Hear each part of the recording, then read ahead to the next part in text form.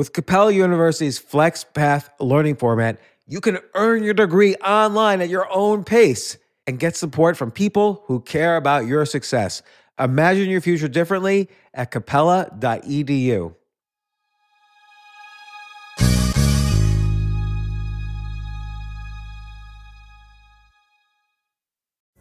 Pulling up to Mickey D's just for drinks? Oh yeah, that's me. Nothing extra, just perfection and a straw. Coming in hot for the coldest cups on the block. Because there are drinks. Then there are drinks from McDonald's. Mix things up with any size lemonade or sweet tea for $1.49. Perfect with our classic fries. Price and participation may vary. Cannot be combined with any other offer. Ba-da-ba-ba-ba. This isn't your average business podcast, and he's not your average host. This is the James Altucher Show. Today on the James Altucher Show. Once again, Stephen Pressfield. I had a weird question to ask him in the beginning. When I first interviewed him, which I think was 2016, I forget the question exactly, but he said, I've sacrificed everything to do my writing. And so this time, the very first question I had was, what exactly did you mean then? Even though he's been on the podcast since then, and I could have asked him at any point, what did you mean? What exactly did you sacrifice? And that starts us off on a whole conversation that circles round and round many different topics. And we also cover his most recent book, A Man at Arms, which is a very enjoyable novel. But more than that, we cover everything about how do you find the code you're going to live your life by. Here's Steve Pressfield.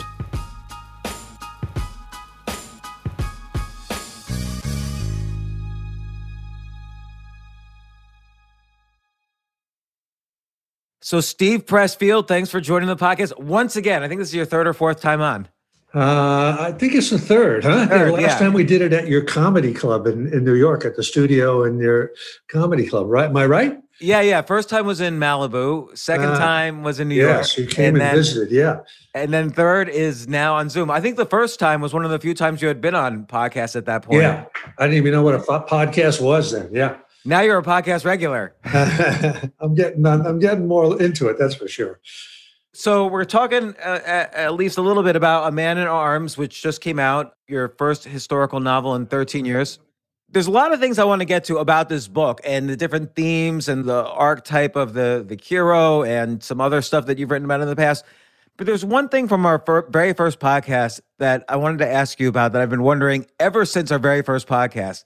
At the end, I was getting ready to leave, and you said, to do this writing life, and you had a beautiful place in Malibu and very quiet, and it's where you did all your writing. You said to have this life, you had sacrificed much to get to that point. And I was always curious what you meant. Oh, I remember that. I remember that vividly because you asked me, and it was a surprise question to me. You asked me, what had I sacrificed? What had I given up? And my answer was, I said everything. Right? That was and I think I didn't pursue it after that. Which now I have the courage to pursue it. You were leaving. Yeah. Well, I've been thinking about that, and just for myself, and I don't have kids. That's one thing, So I sacrificed the idea of having a family, and that very much was a conscious decision along the way. Anytime when opportunities came up and a fork in the road where I could have gone that way, and I thought to myself, if I do that, I'll never be able to be a writer. I'll have to get like a real job. I'll have to take care of kids. And I made that decision, the way you make it, as you're going along.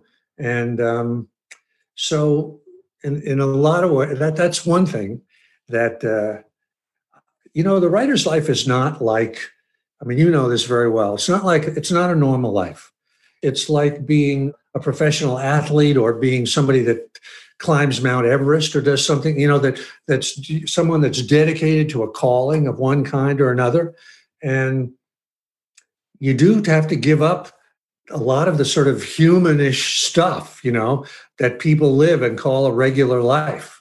There's a great quote from Henry Miller, which I wish I could recite, But the gist of it was something like, he says something like, I realized that I had never really been interested in life, if that's if what other people call life is what they're doing. But only, he said, what I'm doing right now, meaning writing, meaning creating, meaning, living the creative life or whatever, entering your unconscious and bringing stuff and coming back with it.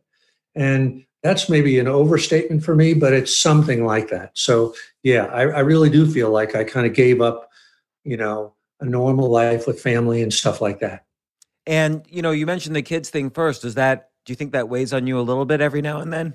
A little bit, you can't look back, Yeah. It is what it is. And you can't have everything in this life, and you can't do everything in this life. And at certain forks in the road, I chose one fork, and for better or for worse, that's my life. Do you ever feel like when you're around other, friends or neighbors or whatever, and you feel like they're all the adults and somehow you're not an adult like them? I'm sure when you ask that question, James, you feel that way, don't you? Yes, of course. I'm asking for myself. Yeah. Well, actually, it's funny because I sort of do feel that way, but at the same time, I'm now old enough that I'm really sort of in the mentor sage category. I mean, people come to look to me for advice, but I feel like I'm 22 years old and I'm the youngest kid in the room. And so, yeah, but I think that also is sort of part of the creative life that does keep you young in a way. I mean, a lot of comedians, right? And they remain kind of kids, even if they're like, Judd Apatow or whatever, however you pronounce his name, who's like producing, directing, and doing all kinds of, grown-up stuff. I'm sure in his mind, I'm sure Bill Murray in his mind feels like he's, 14 years old and will never change. So, yeah, I do feel that way. It's interesting you mentioned the mentor role you've been taking. I mean, your writing has gone down two strains, of course. One is your novels, which include, A Man at Arms, which is coming out as this podcast is being released. Of course, Gates of Fire, Legend of Bagger Vance, Tides of War. And also, we did a podcast about your book, The Knowledge. Yeah. That was your novel about your time as a cab driver in New York. But then, you've written all these books called The War of Art, Turning Pro, The Authentic Swing, and my personal favorite, Nobody Wants to Read Your Shit.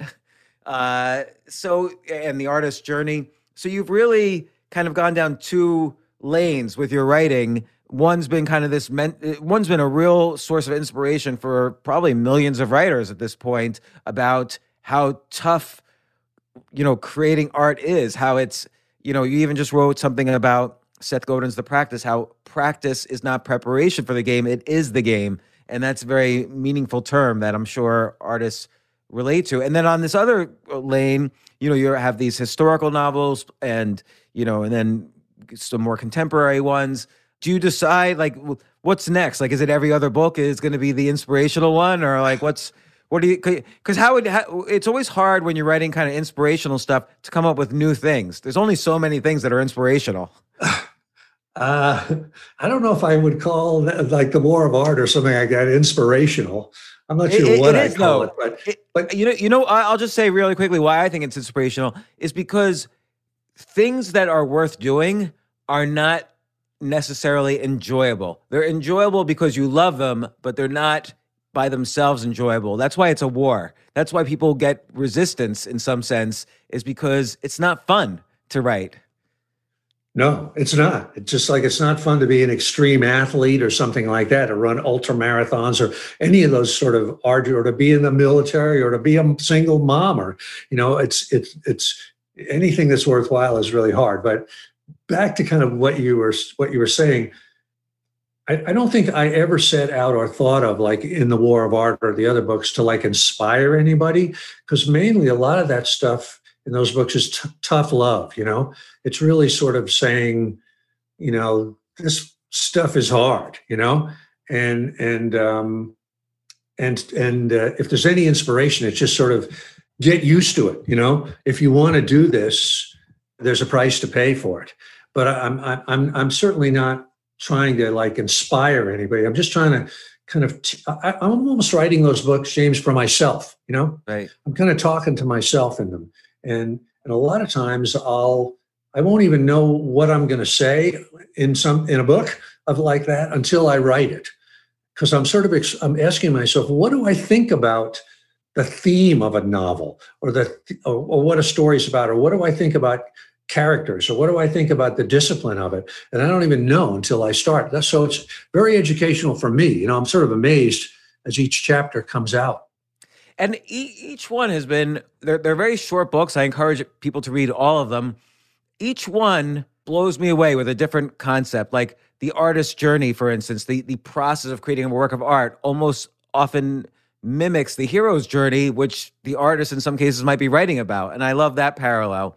And one of my favorites actually is The Authentic Swing, where you showed how you basically took this 2,500-year-old piece of text, the Bhagavad Gita, and beat by beat, put it on the plot, the story of the legend of Bagger Vance, and you describe that in detail. And I think that's a very powerful concept. And I've tried it a few times, even with articles, where I take an old piece of text and map it onto a modern concept.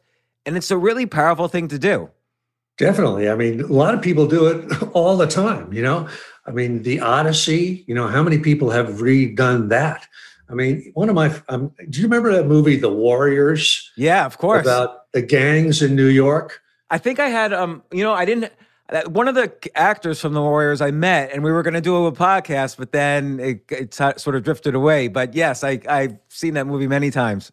But it was, totally, I'm sure you know this, it was stolen from Xenophon's Anabasis from 2,500 years ago. The idea of I did not know that. True story of this Greek army that went into the heartland of Persia, 3 months, fought a battle and lost, and then had to fight their way back through wild tribe after wild tribe. So I forgot who did The Warriors. It was somebody good, but they just mimicked the whole thing. And I've always thought, that's a great concept. You could do a movie after movie on that, somebody that goes deep into some alien territory, loses, and has to come back against enemy after enemy after enemy. It's a natural. So I'm a big believer in stealing concepts that work. Well, after I read that book, I remember I did an article, I think for TechCrunch, and this was like an article, that's a blog for entrepreneurs, for tech entrepreneurs. And so I took a line from the Yoga Sutras, which are the 9 impediments to meditation. And I did the 9 impediments to be, or the nine ways you could fail as an entrepreneur. And word for word, I took the line, I didn't change a single one of the 9. And it was one of my most popular articles that year. I'll bet. I think I might even have seen that, or if I didn't see that, I saw something that was very much like it, But you're right. It absolutely works. The parallels are always the same, and if it's some sort of internal thing that you have to fight your way through, right?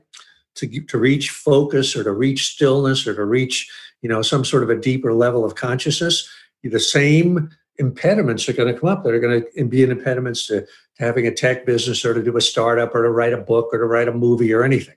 Yeah. Yeah, and it was, all of this was making me think while I was reading this book, A Man at Arms, your latest book. First off, you write many times about the hero's journey, hence the book, The Artist's Journey, and the arc of the hero. And this book very much fit the arc of the hero. It was like the arc of the hero in its purest distillation. And I won't get into the tricky part of doing podcasts about novels. I don't want to give away in any of the plot or anything like that. But just the way, it almost reminded me a little of Star Wars. Some aspects of the plot, how the beginning character is gets the call to action, has problems along the way, of course, and then meets more and more of his compatriots and so on. All the beats of the arc of the hero. But then you had a recent blog post, the idea of, it was called The Idea for a Man at Arms. And you talked about the theme of get to I love you, where you take 2 characters who are as far apart as possible at the start of the story, then structure a narrative in such a way that by the end, they have come together. So you combine that with the arc of the hero, combined with 55 AD, Jesus, Rome, everything, and you've got this amazing novel. Well, yeah, I mean, I don't know how other people write, but that's definitely the way I do. Uh, I another thing that I would throw in there for this particular book is the concept of a Western movie.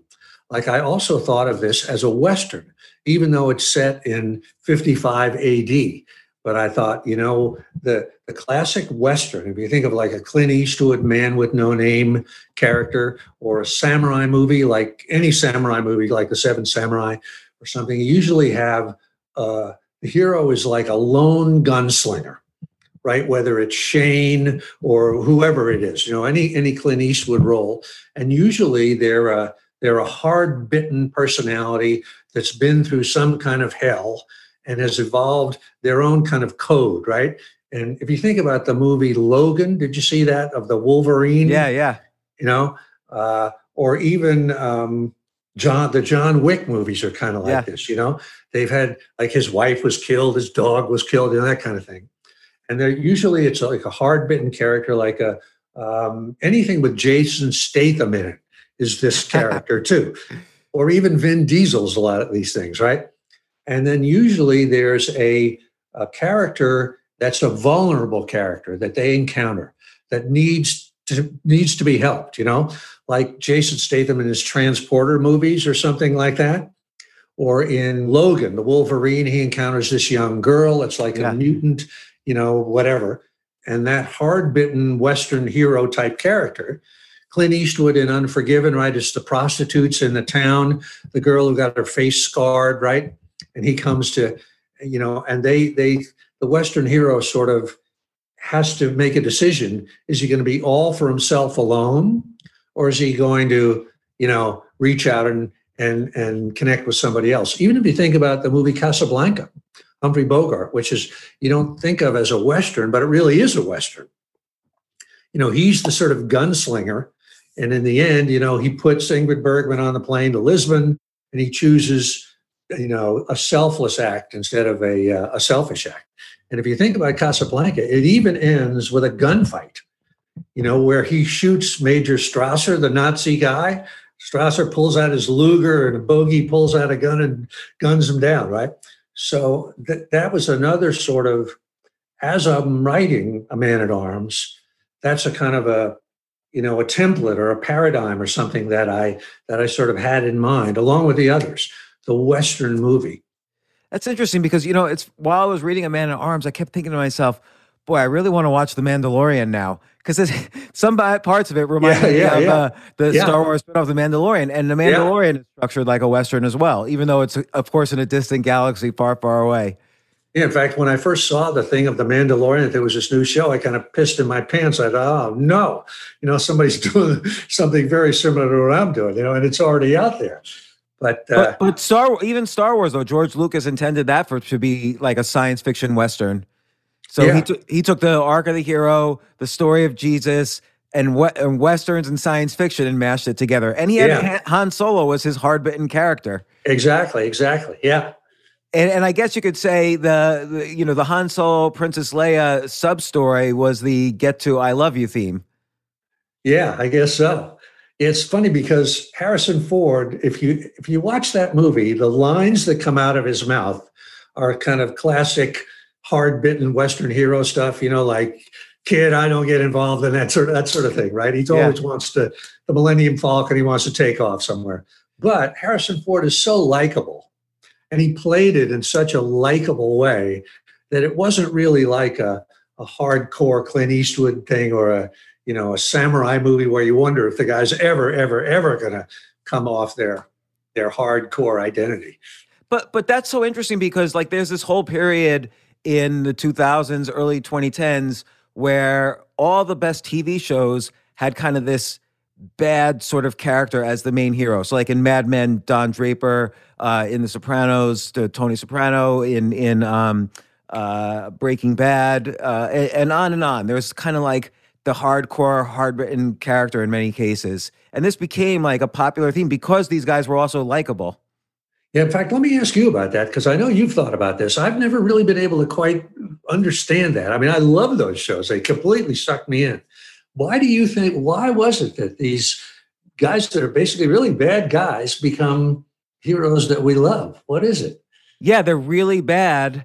But a lot of people would say things to me like, boy, I really see myself in this character. People saw themselves in, it was like a safe way to be a bad, but still charming, likable person.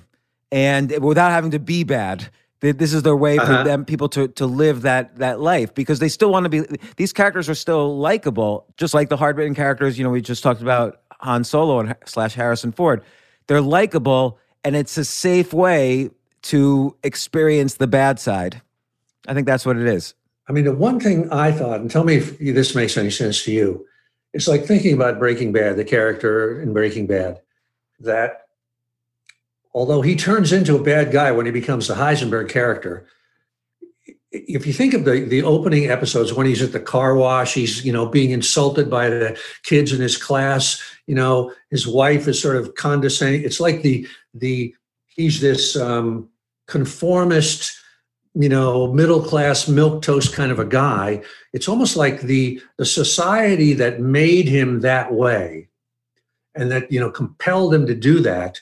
That's the bad guy, that's the real villain in a sense. And when you see him, Walter White, start to stand up for himself and start to get pissed off at people, you're cheering him on, because it's like he's breaking out of this conformist middle class, world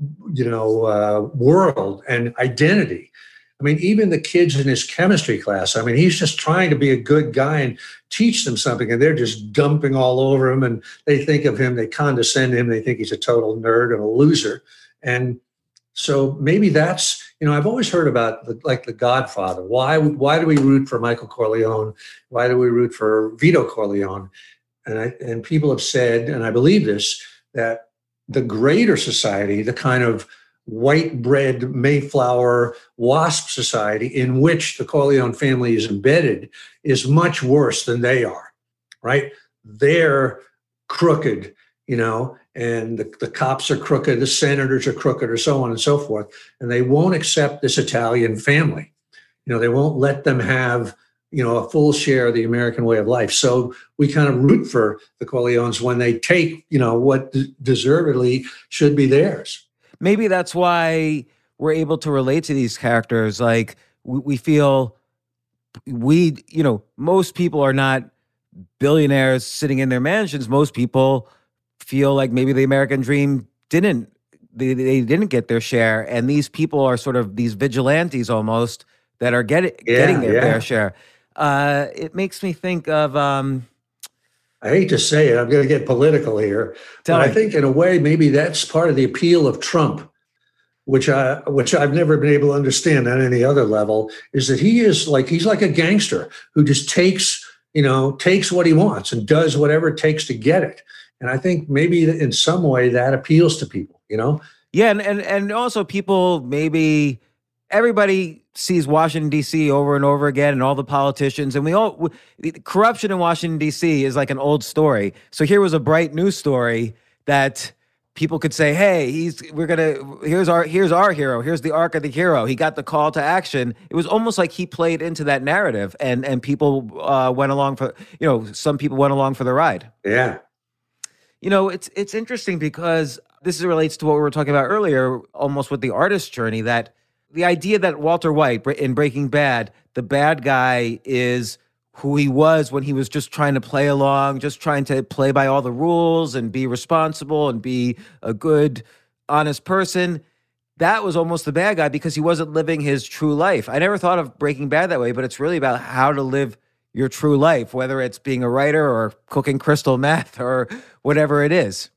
Yeah, I think not being a civilian, but going to war in some way. Yeah, I think that's why we rooted for him. That when he was out there doing his thing with the camper in the middle of the desert, that he was doing sort of what he was born to do in a way. The other thing was also that he had tremendously high standards, right? He was a real artist in terms of cooking meth. Yeah. He would deliver 90.8% or whatever purity, whatever it was, But the other thing, true all the way through, James, was that he had a good side to him too. He was always sort of trying to, help his family, help Jesse. You know, Jesse was like this worthless guy that was totally self-destructive, would just destroy himself. But Walter would kind of hang with him no matter what, you know. And maybe it would be interesting to talk to, was it Vince Gilligan? Was he the guy that? Yeah. You should get him on the show. It would be fascinating to hear how I would be curious if he knew at the start that this character was going to play, or if it was a surprise to him. I bet you he did, because it reminds me of, in almost all these stories we've talked about, there's a moment where there's like almost practically a religious conversion where somebody moves over to the other side completely, whether it's from, in Casablanca, Bogart being kind of like the hard-bitten, club owner who finally turns out to do this righteous thing. And in your book, there's an example of this, of course, and in all of these books, Harrison Ford, Han Solo comes back to help Luke at the end of Star Wars. So there was always a conversion, and I think that's like critical to these journeys in these books.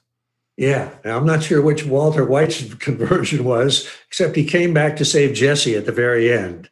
Well, his conversion was as he started going from being kind of like this meek, mild-mannered chemistry teacher to being this hardcore crystal you mean meth. when he became Heisenberg, when he kind of made that switch, yeah. I remember one of the last scenes of season 1, and the benefit of having many seasons is they were able to stretch it out. But one of the last seasons in season 1 was he was playing poker, and everybody thought he would be bad at poker, and he succeeds with this incredible bluff. And you just kind of know, I think that might have been the last scene of season 1. You just kind of know, okay, he's making that transformation now. Yeah. I'd love to hear what Vince Gilligan, his whole, what he was thinking inside the ballpark there, inside his head. And, in Billions, you sort of see this a little too, where the characters kind of almost switch roles. They have this conversion, the two main characters. So in a lot of these stories where the bad becomes good or the good becomes bad. In fact, do you have in mind when you're writing what the moment of conversion is going to be? I definitely do. I definitely do. And I do think that there's almost a rule, I'm sure you know this rule yourself, that like at the midpoint of Act 2, the hero chooses sides, and it may be that he chooses the bad side, or maybe he chooses the good side. But like an example that I've used is a great scene in The Godfather. Michael is sitting in the chair and he says, set up the meeting with Sollozzo and the cop, and I'll kill him, And before that scene, he was the clean cut guy. He was like a Marine veteran of World War II, right? Kay Adams, his wife, Diane Keaton, was a non-Italian. He was going to be a regular American if he could. And in this scene, he chooses sides with the family. He says, I'm with the family. I don't give a shit what happens. I'm with the family now. And that's, I've sort of tried to do that in my own stuff as I'm outlining it, or as I'm, blocking in the story. I'm looking for that moment.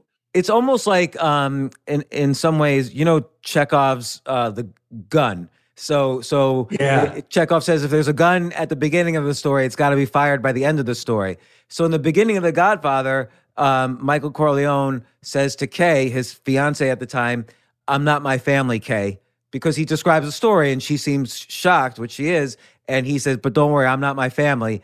That, to me, as soon as he says that in the first 5 minutes, that's the gun in the movie. Yeah, I agree with you completely. And it was totally deliberate on the part of, the writers, Francis Ford Coppola and Mario Puzo, and it absolutely worked. And I think, you, me, everybody out there, we become so sophisticated as far as watching stories and reading books that we see that right away, and it's kind of it gives you a little bit of a charge because I can see what's going to come out of this. He's not going to be a Marine and live in a house in Levittown. He's going to be part of the family. And then there's kind of more and more conversions, almost like a religious order where you're initiated the first circle, then the second circle, then the third circle. So the end of Godfather 1, the last scene was when everybody's kissing the finger, Michael Corleone's finger, and the door is being shut on Kay. So that's the final disconnection between him and his old life. Yeah, that was a great one. Great moment. Great moment. Yeah. And, and then what you were saying earlier about how, they're kind of embedded in this WASP culture, which in many ways is no more respectable than they are. Al Pacino, the actor, in the movie Scarface, there's this one scene towards the end where he's shouting in this restaurant at everybody, "You're all just as corrupt as me. You're just hiding, and I'm hiding in plain sight." He kind of makes it very explicit there what's going on. Yeah, I think that's very insightful, because, and that's why I think we like these bad characters, because they really are within this greater, more corrupt society. Their corruption makes some kind of sense. It's some kind of a statement. They're villains, but they're villains we can root for because the greater society is even more villainous.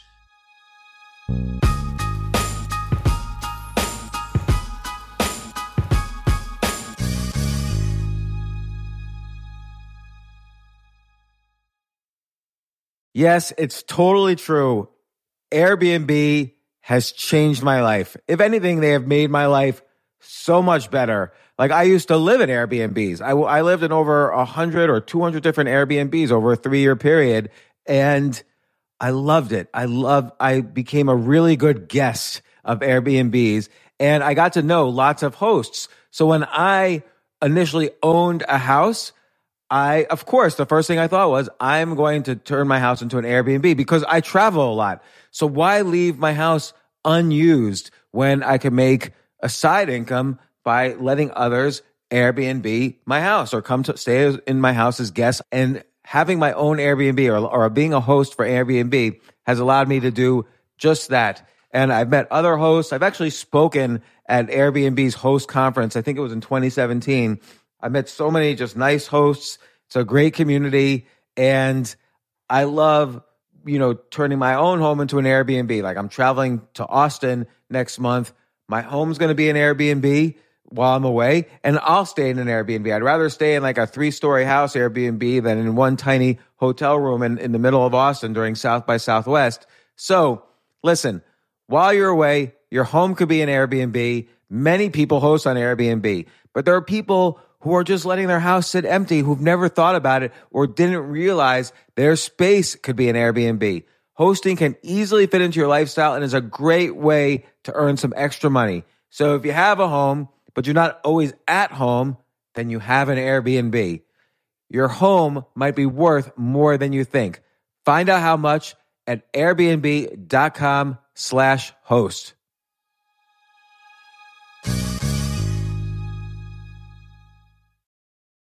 Daylight savings time is starting up again. Okay, podcast is over. That's all you needed to know. But why do we have daylight savings time? Answer: to give us more daylight from March through November. By setting your clocks forward, it may feel like there are more hours in the day when we initially start daylight savings. But if you're hiring, it doesn't necessarily help you find qualified candidates for your roles any sooner. There's only one way to do that: ZipRecruiter. And right now you can try it for free at ZipRecruiter.com/James. ZipRecruiter works around the clock to find qualified candidates for you. Once you post your job on ZipRecruiter, they send it to 100+ job sites so you reach more of the right people. This is such a brilliant idea for a business, and ZipRecruiter did it. So ZipRecruiter's smart technology also quickly scans thousands of resumes to identify people whose skills and experience match your job. I've used ZipRecruiter particularly as a potential employee, and I still to this day get messages every day. James Altucher, would you like to apply to be VP of Entertainment at NBC or whatever? So there's just nonstop emails. Like, I got 5 or 6 emails today because a year ago I signed up for ZipRecruiter. So spring forward with a new hiring partner, ZipRecruiter, and find top talent sooner. See why 4 out of 5 employers who post on ZipRecruiter get a quality candidate within the first day. Just go to this exclusive web address to try ZipRecruiter for free. ZipRecruiter.com/James. Once again, that's ZipRecruiter.com/James. ZipRecruiter, the smartest way to hire.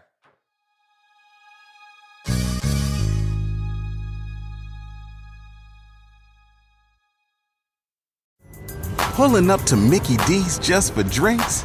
Oh yeah, that's me. Nothing extra, just perfection and a straw. coming in hot for the coldest cups on the block. Because there are drinks. Then there are drinks from McDonald's. Mix things up with any size lemonade or sweet tea for $1.49. Perfect with our classic fries. Price and participation may vary. Cannot be combined with any other offer. Ba-da-ba-ba-ba. I think we're not in a great place here, James, in terms of the wider society, you know? And No, I think I agree. we all know it, you know? We all know it, and we're all looking for something. It's definitely scary right now, and maybe that's why, like all these shows and stories that we've just talked about, I've rewatched all of them. Casablanca, The Godfather, all the series mentioned. I've rewatched all of them during this pandemic because I think this is scary times. And you know, it's interesting though how the bad guys, or at least this side of life, all seem to have a code. Whether it's Humphrey Bogart or your hero in A Man at Arms, or The Godfather, or breaking Walter White's perfectionism with the cooking the crystal meth and how he behaves towards Jesse and his family. Everybody seems to have a code who lives this life of their own making, and I wonder if that's also something we all wish for. We don't want to live by the code of society, like you said in the very beginning. You had to give up the code of society in order to live the life of a writer. But the life of a writer, you had to develop your own code to have your own discipline. Yeah, I agree with you. And I think that there's, what Bob Dylan, what did he say? To live outside the law, you must be honest, And I do think that most of us, anybody that's watching this podcast or there's a whole sort of ecosystem of podcasts and stuff that are out there. And I think almost all of them are honorable podcasts trying to sort of help people form their own code. We're all sort of like that solitary gunslinger or whatever it is in this society, because the codes that are offered to us are so patently phony, Yeah. And we're all sort of trying to find our own kind of individual code. And I think that's why these characters appeal to us so much, it goes back a long time. You think about Raymond Chandler and the hard-bitten private eyes in the 1930s. They all had their kind of, a man with a code, walks down these mean streets, but he himself is not mean, that kind of thing. So yeah. I think there's a great hunger out there. And anytime, it's like when politicians are running for office and they make speeches, they all say the same thing. They all are they're saying to you, I'm going to give you this. I'm going to give you a free education. I'm going to give you forgiveness for your college debt. And I think we can't help but just completely see through that. It's all just bullshit. It's all just some empty promise that's never going to happen. I come from an era when JFK said, ask not what your country can do for you, ask what you can do for you. I wish that somebody would ask us to sacrifice a little, if it was something that we could believe in. That's why we're looking for a code, I think, because the code that's presented to us is so obviously false. Yeah, and I think, like, I was just having this conversation with my wife, actually, which is that, sometimes it's not easy to live not a normal life. We do many things. We have to eat what we kill.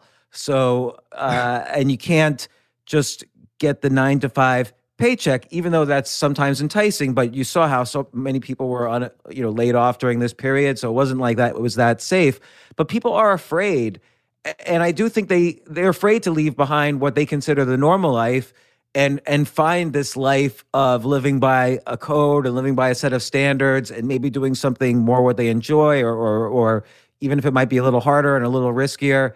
I think again, that's the appeal of these stories and fiction and movies and books and novels, because people want to safely experience that because they're not experiencing it in their lives. Yeah, or they're trying to find, I think, and I say this of myself too, a model that they can follow, if it's Clint Eastwood or if it's some character that he plays, or a samurai or John Wick or whatever it is. I think people are, I know I am, I'm sort of looking for, does that work? The way he handled that, is that something I could do? Could I live my life like that? And we're all sort of seeking that answer, whatever it may be. Yeah, like, did you ever watch a James Bond movie and then you leave a movie feeling like you're James Bond? I don't know. I never really bought into James Bond, but I mean, but you've certainly done that in your life, James. I mean, you've really carved out, I mean, you've invented yourself, there was no James Altucher before there was you, and you've created this sort of unique thing, this persona and this industry, this creative, evolving artist, businessman type of person. And I'm curious, was there a moment for you when you kind of sort of chose to be kind of the outlaw that you are? Yeah, I guess I got after many, many years of being miserable and just trying for the pursuit of money, I got really 100% sick of it all. I got sick of all the people. I got sick of just so much, you know, just I don't want to say criminal activity, but I mean I wasn't doing anything, but there's like Wall Street in general is just like an ugly place.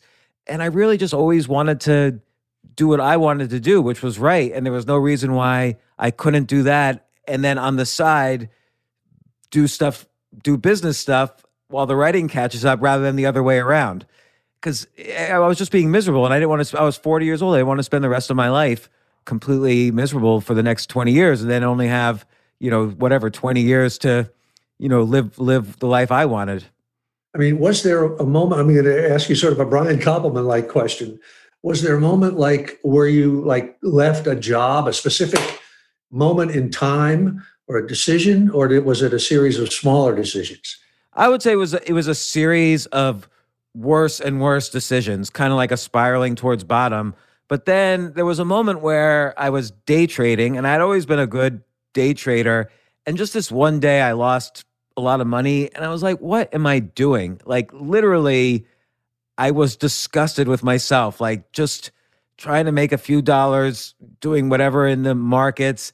And then literally I got up and went to the river and just like, almost like I was like baptizing myself. Like, I went swimming in the river. And then after that, I was already writing financial articles and for the prior 10 years, but then I started writing these much more personal ones, like right after that.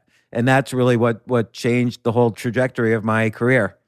So there was definitely, seems to me, there was a moral dimension to that, correct? That decision?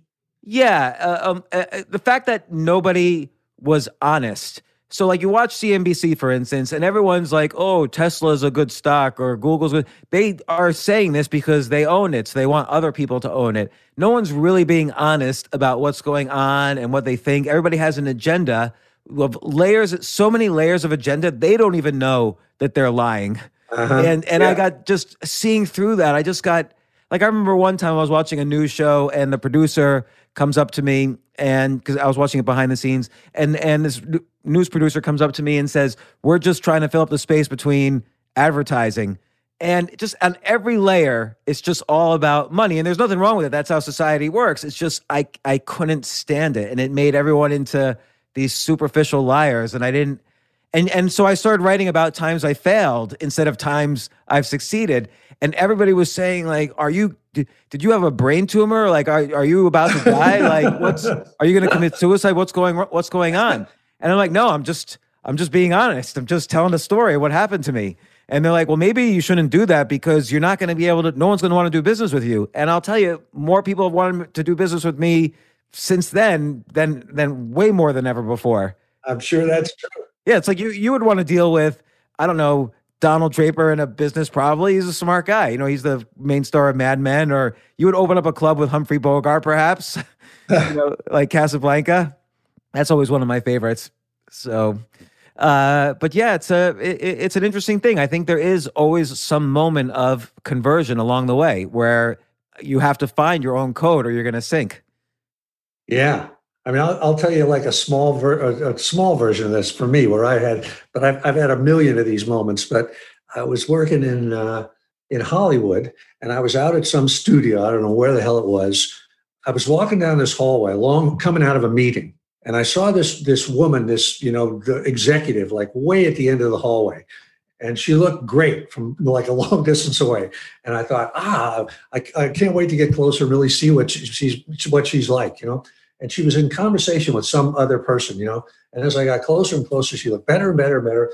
And then I heard her say to the other executive, she said, "I've got to get you with me on the Three Stooges."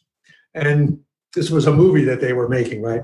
And my heart just totally sank. And I sort of realized that, just like you, James, that sort of the ethic of every person in every office in that studio was, we want to hit, we don't give a shit what it is. We don't care how bad it is, how much it, debases the culture, how stupid it is, how lame it is. We just want to hit, Yeah. And I've said to myself, that is not the business I'm in. I'm not here to do that. And I had a real crisis at that point because I thought, this is the business, this is the business I'm in. And this is the rule. These are the rules they play by. And how am I going to do that if I'm going to try to write what I want to write? And I had a real crisis there for a while. It must be exactly true in Washington. Imagine if you're at the Trump White House, or if you're even anywhere in the Senate or the Congress or something, and you see that everybody is just an opportunist and they're just looking out for the main chance, whatever it is. And you came to Washington because you wanted to make a difference. You wanted to help somebody. You're going to have a moral crisis again. How can I stay in this cesspool? What am I going to do? Unfortunately, that's the society we live in. Yeah, I don't know how to change that part, because even look at, like, let's say you're a young congressman, you just got in. Now you have to in order to have any sort of voice, you have to get on the right committees. Right. But in order to get on the right committees, you have to play with the leadership. You have to vote the direction that they tell you to vote. And so you have to be going in there. You have to be willing to make that sacrifice, or you're only going to have a 2-year career there. Yeah. And I think that's why you see people leave Congress or leave the Senate. I mean, very few leave the Senate because I guess the perks are just too great. But they realize, I just can't do this. I can't make a difference. I'd rather go home and try to, help out somehow, some other way.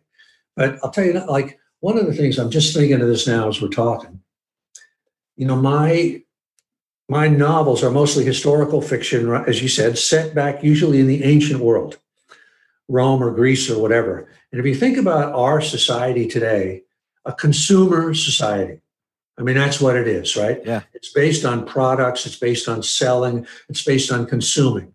And if you think, I hate that society. I hate the whole concept of it. I think it's, however prosperous it's all made us, it's, destroying us on every other level. And so I think not that those ancient societies were any better, but they never thought about it. It was really sort of a society of warfare or conquest or competition between, one prince and another, but at least there was an ethic to it, It wasn't just how many potato chips can we sell, or how many cases of preparation H or whatever we can do on Wall Street, to scam some more money out of some other suckers, It's like somebody was telling me the other day, they think there might be a civil war coming in the U.S. And I'm like, are you kidding me? So Americans are just too lazy right now. You can't interrupt our TV watching every night. Like, civil war can't interrupt that. It's not going to happen. Yeah, I don't know. I don't see a civil war like we used to have, but it'll be something else, You've never written a political novel. Have you considered that? No, I've never thought about that, but I like those things. I don't have the expertise. I haven't lived that world, But you haven't lived in 55 AD either. That's true too. But I guess I have to take that back. But my career has suffered from me not sticking in one genre. Switching genres too much. No, but why do you think? So that's interesting. Like, I doubt anybody else would say that about you, but it's interesting, our own opinions of ourselves. Like, why do you think? In what way has your career suffered? I mean, for instance, you switching genres to the Legend of Bagger Vance led to a huge movie. Yeah, that was sort of its own one-of-a-kind deal. But I mean, I did do like 5 novels set in the ancient world that were kind of military-themed stuff, Sparta, Athens, that kind of thing, which A Man at Arms is now my return to that after 13 years away. But at that point, I sort of thought, I could become a brand in this area if I wanted to. I could just kind of keep doing this. And again, I thought, I don't want to do that. I can do better than that. And so I started, doing more contemporary stuff and things like that. But I think that doesn't help you as a career because people sort of liked you doing the one thing you were doing. And now they see, oh, there's this new book and it's completely different. I don't know if I want to read that new book, I know what you mean, but look at like Bob Dylan's memoirs. He discusses this because in the 60s is where he wrote all the songs we remember him by, or at least I remember him by.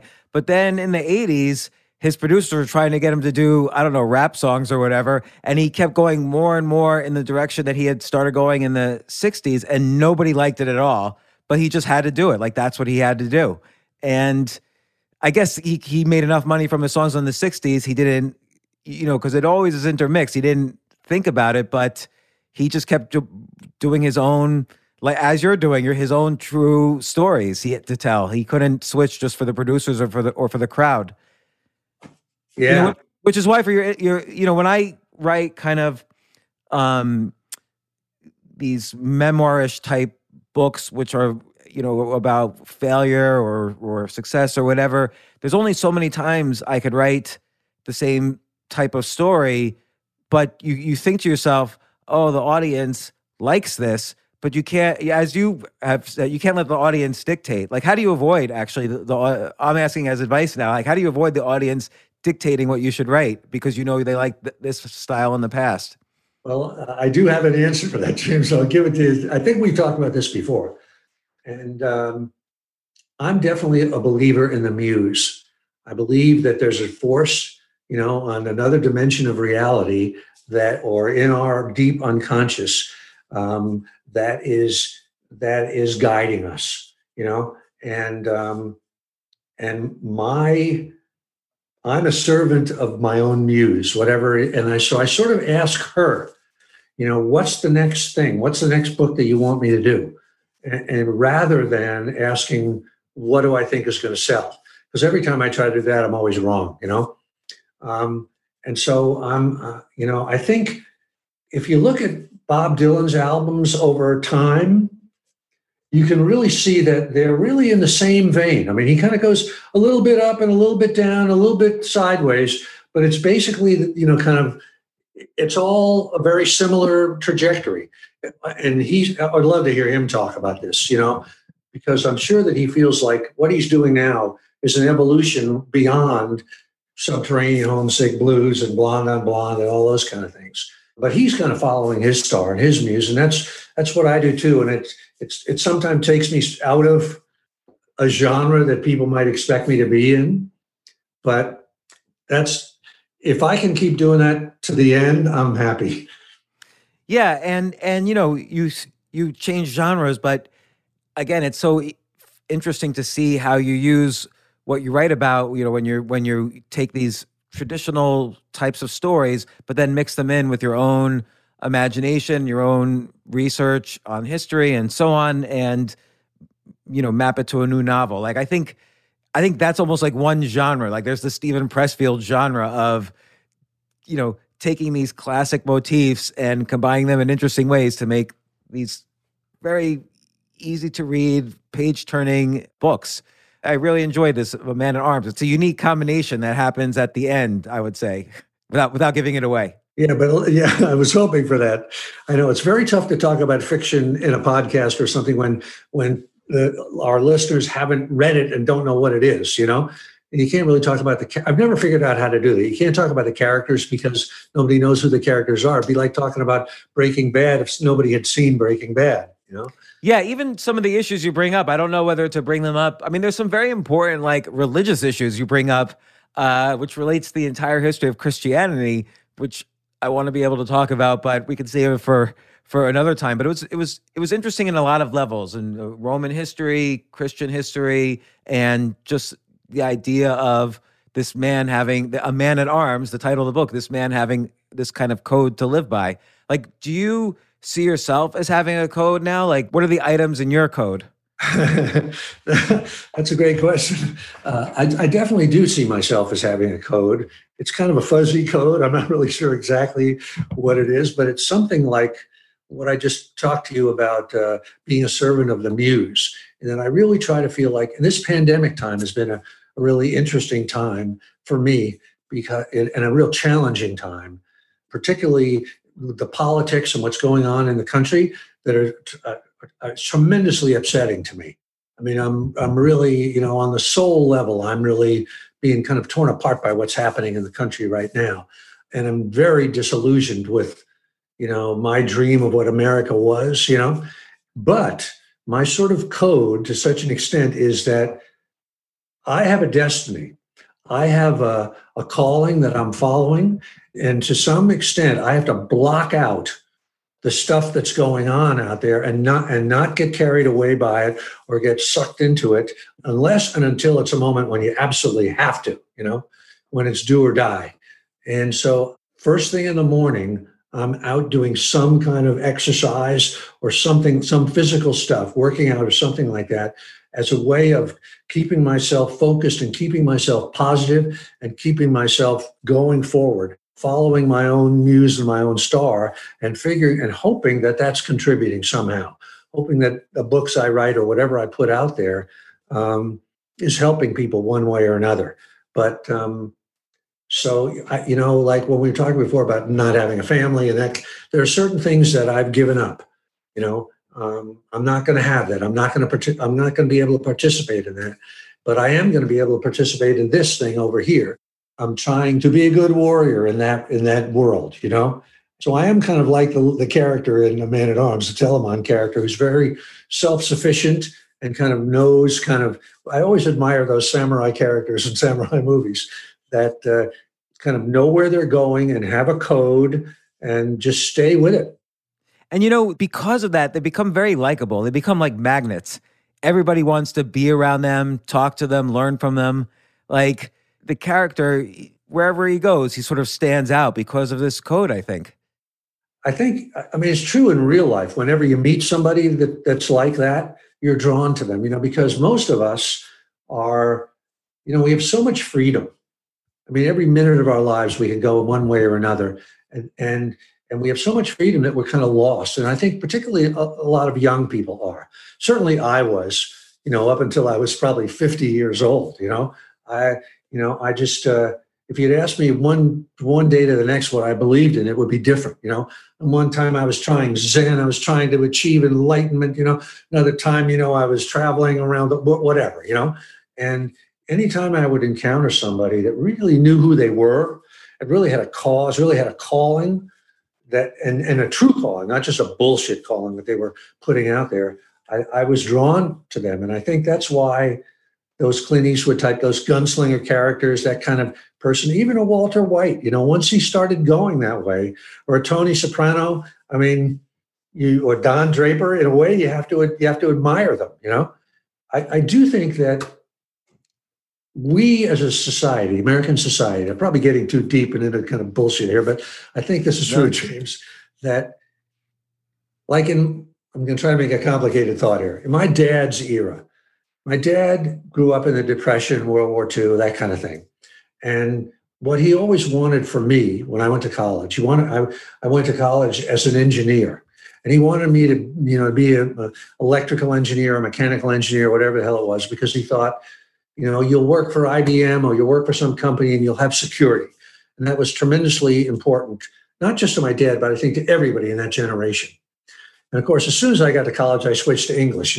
Broke my father's heart. He thought I was insane, But I think what has been presented to us as a society is fit in a place. Go to work for this company, put in your time, get your pension, whatever it is. And that has completely fallen apart. That world no longer exists, So each of us, like you, me, so many people are trying to carve out their own niche, right? Who am I? What was I put here for? What do I love to do? What can I do, right? You did it, when you had your moment, when you jumped in the river or whatever. And that movement, it's kind of a silent movement. It's below the radar, but it's going on in tens of millions of people now. Unfortunately, a lot of them are getting sucked into, Instagram and, how many followers do I have and what bullshit can I put out, But I do think a lot of people are really trying to create themselves, or find out who they really are and somehow make a go of it.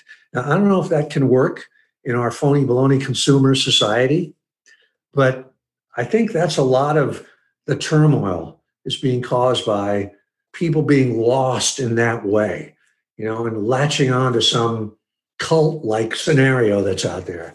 I think everybody wants to outsource their kind of health and self-esteem and financial health to somebody else, whether it's a financial institution or a political party or a political person or a boss.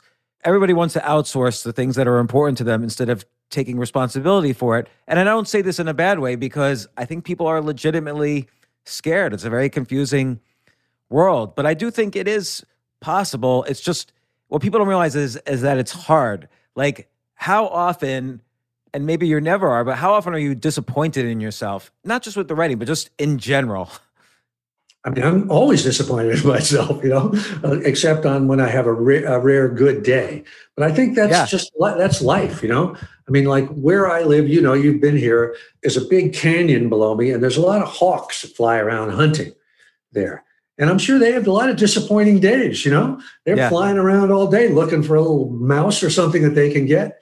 And I think that's the nature of life.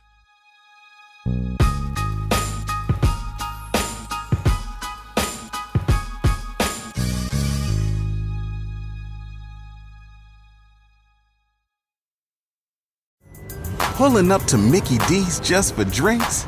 Oh yeah, that's me. Nothing extra, just perfection and a straw. Coming in hot for the coldest cups on the block.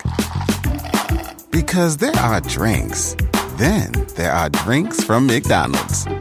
Mix things up with any size lemonade or sweet tea for $1.49. Perfect with our classic fries.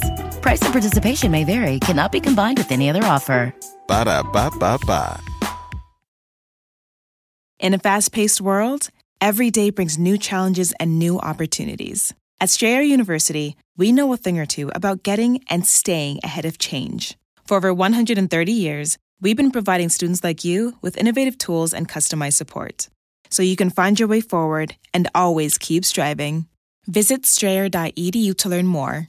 Strayer University is certified to operate in Virginia by Chev and has many campuses, including at 2121 15th Street North in Arlington, Virginia. At Capella University, you'll get support from people who care about your success. From before you enroll to after you graduate, pursue your goals knowing help is available when you need it. Imagine your future differently at capella.edu. Everybody thinks like, oh, it's great. This person's a professional skier. I would love it if I was a professional skier. Well, whoever is the professional skier has probably broken their legs several times or broken arms or failed and came in second by half a second in some really important race, and so didn't become world famous and became and also ran. Like, there's so much disappointment when you throw everything on the line that I think that's a big hurdle. That's part of the resistance that you always write about. That's a big hurdle that the nonconformist has to jump through, and it's not easy. No. And, I wish somebody would do kind of a movie about what I'm about to talk to you about. I'm just reading a story about this female marathon runner. I can't remember. I just read it in the paper like a few days ago, who I think she just turned 40 or something. She's a single mom or something. I had a teacher, and she had never made the Olympic team. She had never kind of broken through to that level where you could say, she's made it. But she and hundreds and hundreds and hundreds of other people live in that world just below the level of fame, but they're amazing runners, right? And they sacrifice and they, whatever they do to keep their lives together. And what happened with this woman was somehow she knocked 20 minutes off her marathon time in 1 year, like some unheard of thing. And so she finally kind of crossed the line and got in there. But my hat's off to all the people that are out there that are just below that line of fame, but that are living that life, that are dedicated to it, and when you meet them, they're absolutely great at what they do. The level that they're at is amazing, and the sacrifices that they're putting in. And in many ways, that's real life. That's the real life of somebody that's really committed to a calling. because only the top few, only Lindsey Vonn and a few other people are really going to make any money as skiing, or anything at all, right? But there is a world below that where you can live that life and at least keep body and soul together one way or another. And God bless everybody that's doing that. I consider myself in that level. Yeah, it's interesting. Like, we'll take writing, or even almost any field. Like, take tennis. In tennis, the top 10 or the top 20, let's say the top 10 make real wealth. The top 10 on the planet, out of the 2 billion people who play tennis, the top 10 make wealth. The top 20 probably make a great living, like, what anybody would consider a great living. The top 200 can probably make a living, like, as a coach or some sort of, have a tennis shop or whatever. I don't know. Maybe the top 1,000 could make enough to live on. And then after that, the next billion people can't make a living playing tennis. You could be 1,001th in the world on the planet at tennis, and you're just not going to make enough to live on. And I think it's the same thing with writing. Like, you're only going to make a living writing novels if you're, let's say, in the top 200-300 or novels or any books. And then after that, you have to, and this really includes most people, including most great, fantastic writers. You have to do other things like podcasts or coaching or writing, other ghostwriting, or who knows what else. Teaching in college. Yeah, that kind of thing. Yeah. I mean, there's a great thing that Elizabeth Gilbert said. I know you know this one, where she sort of made a deal at the start of her career, made a deal with her own writing, where she kind of said, I'm never going to ask you to support me. I will support you. And I think that's a great way of looking at it, because one can live the writer's life or the athlete's life or the whatever it is, if you can just support it some other way. And it can be done. It can be done. Just like having a martial arts practice or a yoga practice. That's when it sort of, for me, when the life that you and I live becomes a practice. We were talking about that earlier. You were talking about Seth Godin's book, The Practice, where you're just going to do it no matter what, just because you love it, If it doesn't bring in money, too bad. If it does, that's great. But you're going to do it anyway, just because it brings you joy. It's what you were put here to do. Because you're right, only the top few are going to actually make a living, and they're probably miserable. They're probably sucked in so much stuff with assistants and agents and blah da da da da da. Yeah, you look at the world of stand-up comedy, for instance. It's clearly the top 10 make a living, the top 10 make wealth, 10 through 20 make a great living, and then it goes on straight down. And some of these people who are not making even a living at it are the funniest people in the world. Like, they're funnier than the people at the top, in my opinion. I mean, it's subjective, but it's, sometimes also you can't criticize yourself if you're not selling 100 million copies of your books. I mean, some things are just, there's a luck factor. There's hitting the right place at the right time factor, and all these other factors that are out of the control of the creative or the person who's working hard for something. There's some things that are a little bit out of control, but it doesn't mean it's any less worth it.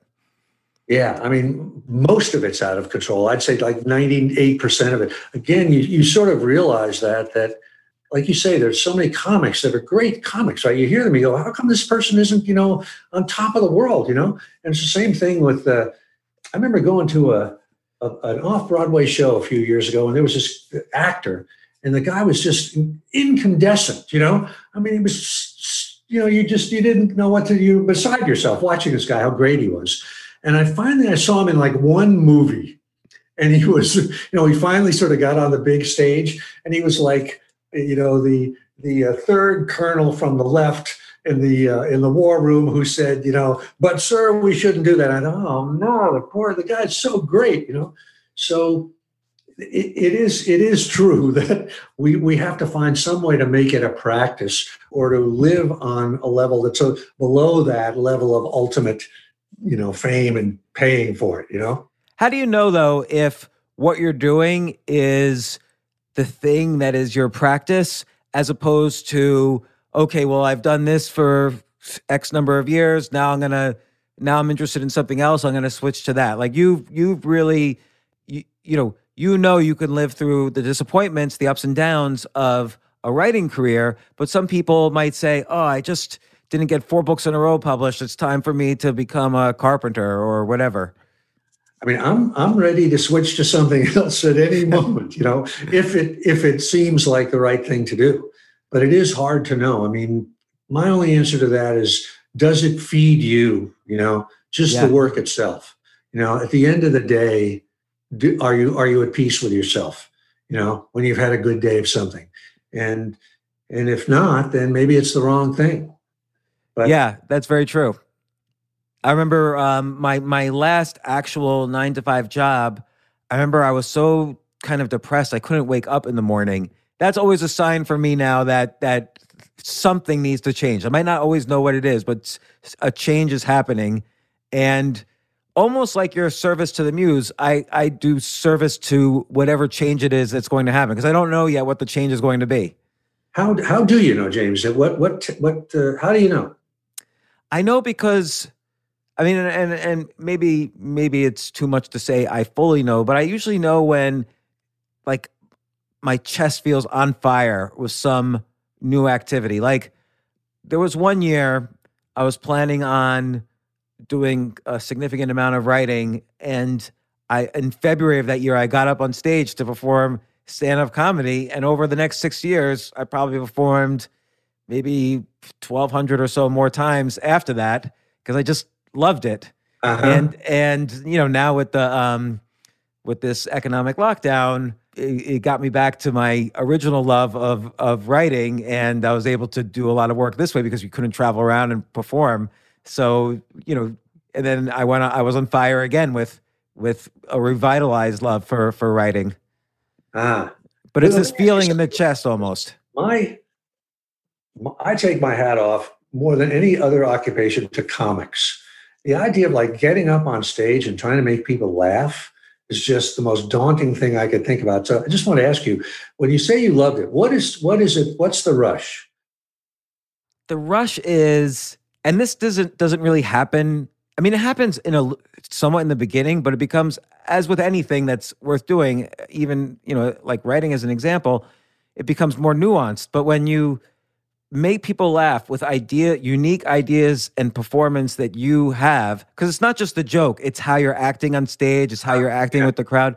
And to viscerally make them laugh is like a huge accomplishment. It like feels really good. And the stimulus is right away, as opposed to you write a book and then a year later it's published and you're already on to the next book. Then with comedy, there's something also addictive about having the feedback, the rush instantaneously. So there's maybe a negative aspect of that, the addictive quality, but also there's a certain once I realized how hard it was, that it wasn't just telling jokes. It was like, you have to be likable, you have to play with the crowd, you have to improvise, you have to be fun, you have to be kind of goofy on stage or play a persona, and you have to say something in an honest way. You can't just like act out your jokes. Once I realized how hard it was, just the skill acquisition part, like I was watching videos all day, I was performing every night, and I just was really wanting to get good at it. So there was nothing else I wanted to get good at more than this. Yeah. I as you say it, I guess I can. I mean, I just as a regular person, I love it when I can make just one person laugh.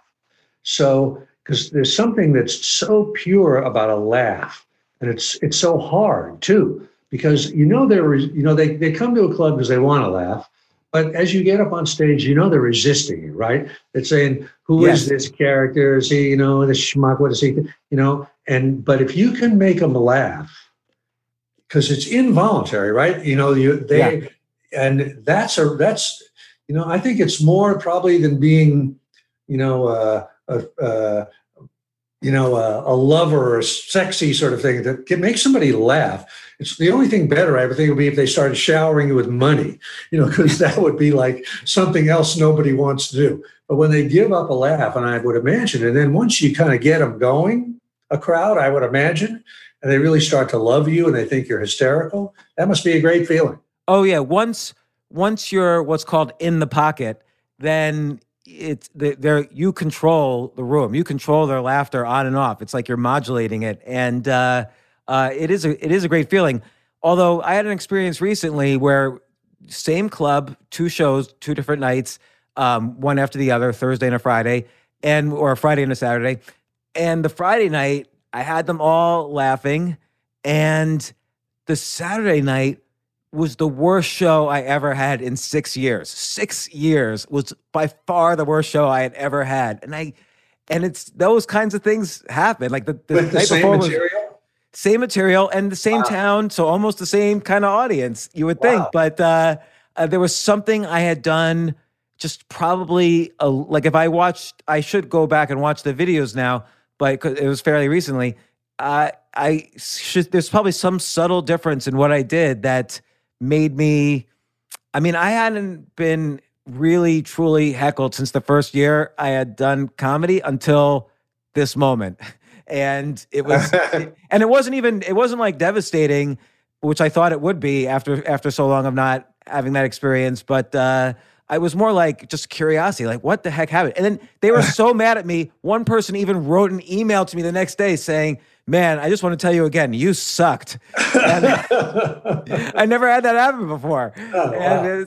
But now it's a story. So everything is, if you lean into any difficulty in what you love doing, it becomes material. So yeah, that's true. That's true. You made me laugh right now. Yeah, it was funny, and also what's a good too. And this I'm sure you experience in writing. Like I love this about writing is when you start to get good at a skill and you appreciate that 2 writers are very different in ways that you now understand, which you might not have understood before.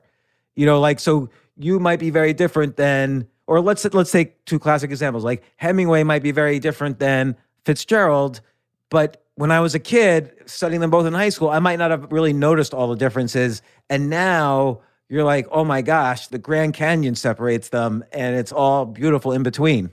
Yeah. And that is the great thing, that just like there's room for every kind of comedian, there's room for every kind of book on the bookshelf, And anybody that's listening to us right now that's writing something, there's room for that book on the bookshelf, Absolutely. Like, there are great short story writers who aren't really plot driven, but are maybe among the most beautiful writers ever. Then there are extreme plot people like John Grisham, or I guess Danielle Steele or whoever, and you could love them. And then there's, historical novelists and novelists like you and a bunch of different genres that are, great at what you do, and on and on and on. It just goes on. There's a huge spectrum. How did you come to podcasting, James? So it's almost, so today is the 7th year anniversary of me podcasting. I started in January 2014. Yes. So basically the first Monday after New Year's was the first day I released a podcast in 2014. And I really was anybody even doing podcasts in those days? Yeah, like Joe Rogan was, and Adam Carolla. There were a few, but not a lot. And basically, I wanted an excuse to call all my favorite people like you, Steve, and be able to ask them questions. Because normally, you can't do that. Normally, I can't call Steve Pressfield and say, "Hey, I have a few questions about your absolute latest book. Can you talk to me about it?" And not only that, I got to read your book in advance. To relate to what you said earlier, I think a lot of people get into podcasting as a means to something else, like, more followers or maybe a better speaking career, or and I don't think you could have a good podcast if you do it that way. You have to be unique. Yeah.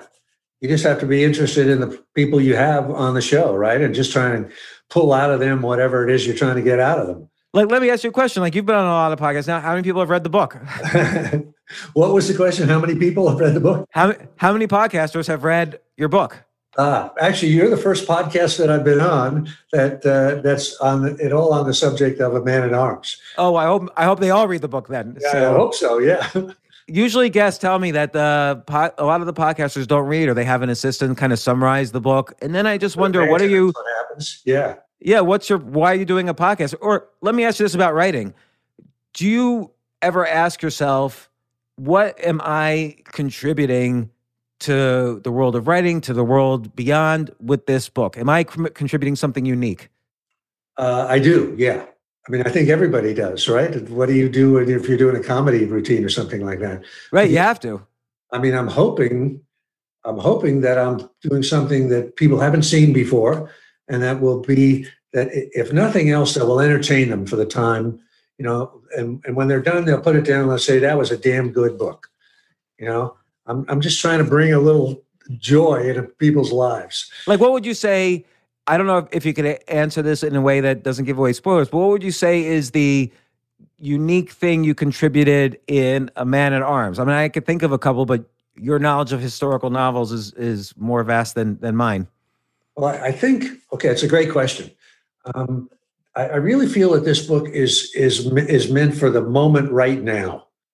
That it may be said in the past, but it's a contemporary thing. And I think that the character, the lead character, Telamon, the solitary mercenary gunslinger of the ancient world, is like you or me. He has a code, but the code is not completely working. And the world around him is a pretty screwed up world, and he's asked to make certain moral choices that he thought he would be comfortable with, but he's not comfortable with. And he does make a choice. And I think that the choice, you said there's religious elements to this story, and there are, obviously. And because I do think whenever we make a choice, like when your moment by the river, it's a moral. It almost sounds corny, by the way, saying by the river, like a forced baptism. It's the actual story, so I have to say it that way. But sorry, go ahead. But that's classic. I went down to the river, and so he has to make a moral choice. And I think we're all kind of at that place now. And the moral choice that he makes is on a very high level. It's not just, I'm going to help this person, and it's a whole sort of change your heart, change your soul kind of level, which does become religious, does become spiritual. And I think that that's what we all are sort of groping for right now, although we might not know it and nobody's actually saying it. Yeah. And it's really true. Like, because of the lockdown, again, 55 million people at some point or other during this period filed for unemployment insurance. That's almost half out of 120 million workers. And everybody sort of has to take a step back and say, okay, there's a fork in the road here, for better or for worse.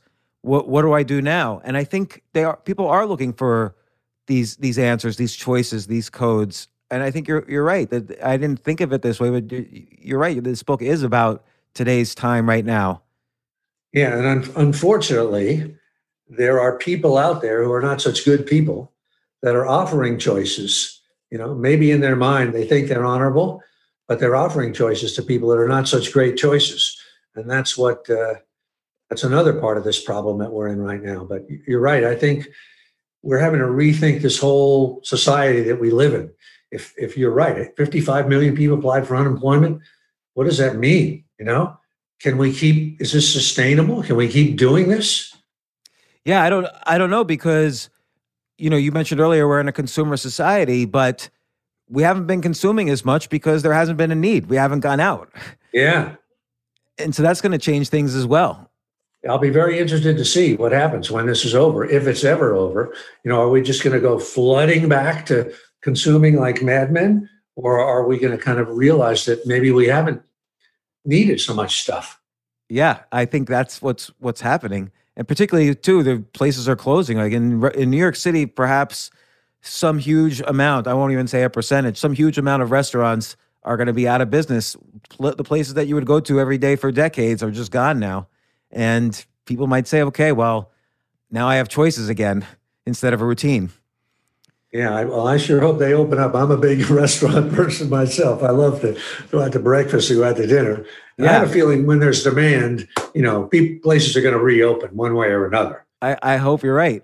Well, what are you working on right now that this is done? We're going to talk about this. This is another thing that sort of led to me by my girlfriend, Diana, that you just met before we went on the thing. It's a love story. Well, I don't know. I've always stayed away from writing about my real life, other than the knowledge, the taxi cab book. But I'm tackling something like that, Sort of, if anybody were to say to me, "Oh, I've read The War of Art, I've read your other stuff, but I wonder what really happened. How did you actually get there? What was the process?"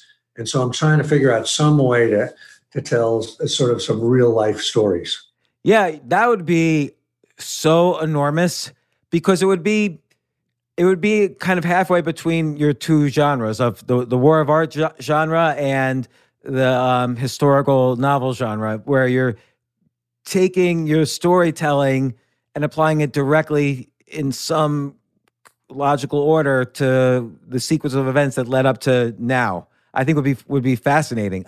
I know because you've told me some of the stories, and I've never seen them in any of the 5, 6, 7 books you have that are in that genre, that you have many of these stories to tell, or like the story you just told about the woman who was talking about the Three Stooges movie.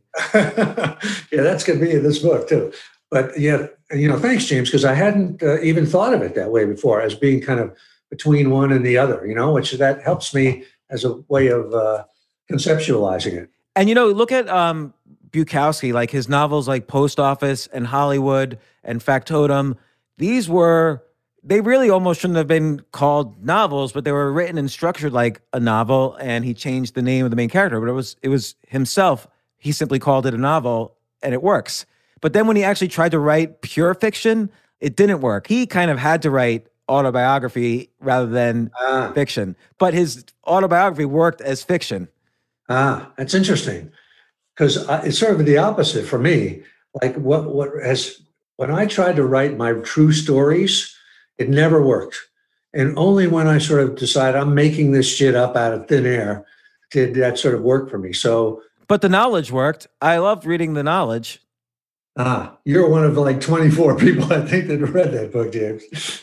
Maybe, I wonder, I mean, again, I had no problem with the knowledge if you just kept doing that. But like you said, you have a lot of stories. Maybe view it as like a collection of vignettes, but then lace it together like a novel. I think that's sort of what it's evolving into. And here's an interesting thing, for whatever this is worth, or any of our listeners that are writers, is I've been working on this now for, I don't know, maybe 6 months or something. And I'm still in a tremendous state of self-doubt. I don't really, if it wasn't for Diana kind of cracking the whip over me, I would have bailed on this thing. In other words, I interpret that to be resistance, capital R resistance, the self-doubt. But I've got, so I would encourage anybody that's listening, that's working on a project and they've got a lot of self-doubt, to stick with it. That doubt can be a form of resistance, because I'm finally starting to get some traction on this, but it's been pretty hard in terms of believing in it. Oh my God, I am so looking forward to this now. But I would still keep in your mind, like, the storytelling approach, like start off each vignette with like the most intense part of, or the most what does the main character want? What do you want out of that vignette? Like when you're in that scene at the Hollywood studio, you want to make a movie and you're torn because they want to make, a remake of the Three Stooges. I'm going to have to re-listen to this podcast, James, for inspiration. And meanwhile, you're looking for there's the beautiful woman. Like, you've got all the elements there of the arc of the hero, right? In that one vignette. Who's a kind of realistic writer that like a Bukowski type of guy, or Celine, or who writes kind of autobiographical fiction that you like? That's a good question. A Movable Feast is a little like that. Yeah, I would say that. Henry Miller's stuff, Tropic of Capricorn, that kind of stuff. Yeah. You ever read Dennis Johnson's book of short stories, Jesus' Son? No. In fact, I haven't even heard of it. Oh my God. It's a beautiful collection of short stories. I will send it to you and you'll see. Thank you. So, but anyway, Stephen, it's been such a pleasure once again talking to you about your latest book, A Man at Arms. I encourage everyone to read it. It was a page turner. It's actually first novel I've read in a few months. I've been reading mostly nonfiction lately, and such a pleasant return to fiction for me.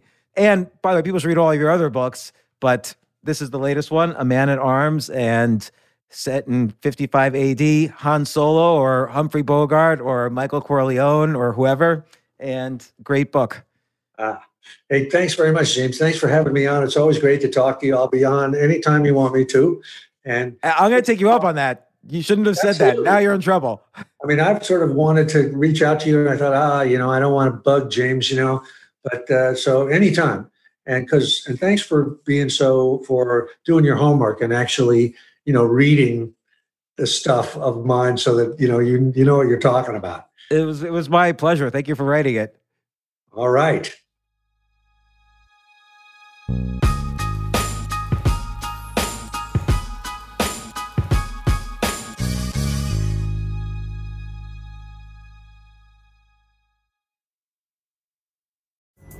Pulling up to Mickey D's just for drinks? Oh yeah, that's me. Nothing extra, just perfection and a straw. Coming in hot for the coldest cups on the block.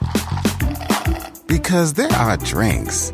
Then there are drinks from McDonald's. Mix things up with any size lemonade or sweet tea for $1.49. Perfect with our classic fries. Price and participation may vary. Cannot be combined with any other offer. Ba-da-ba-ba-ba.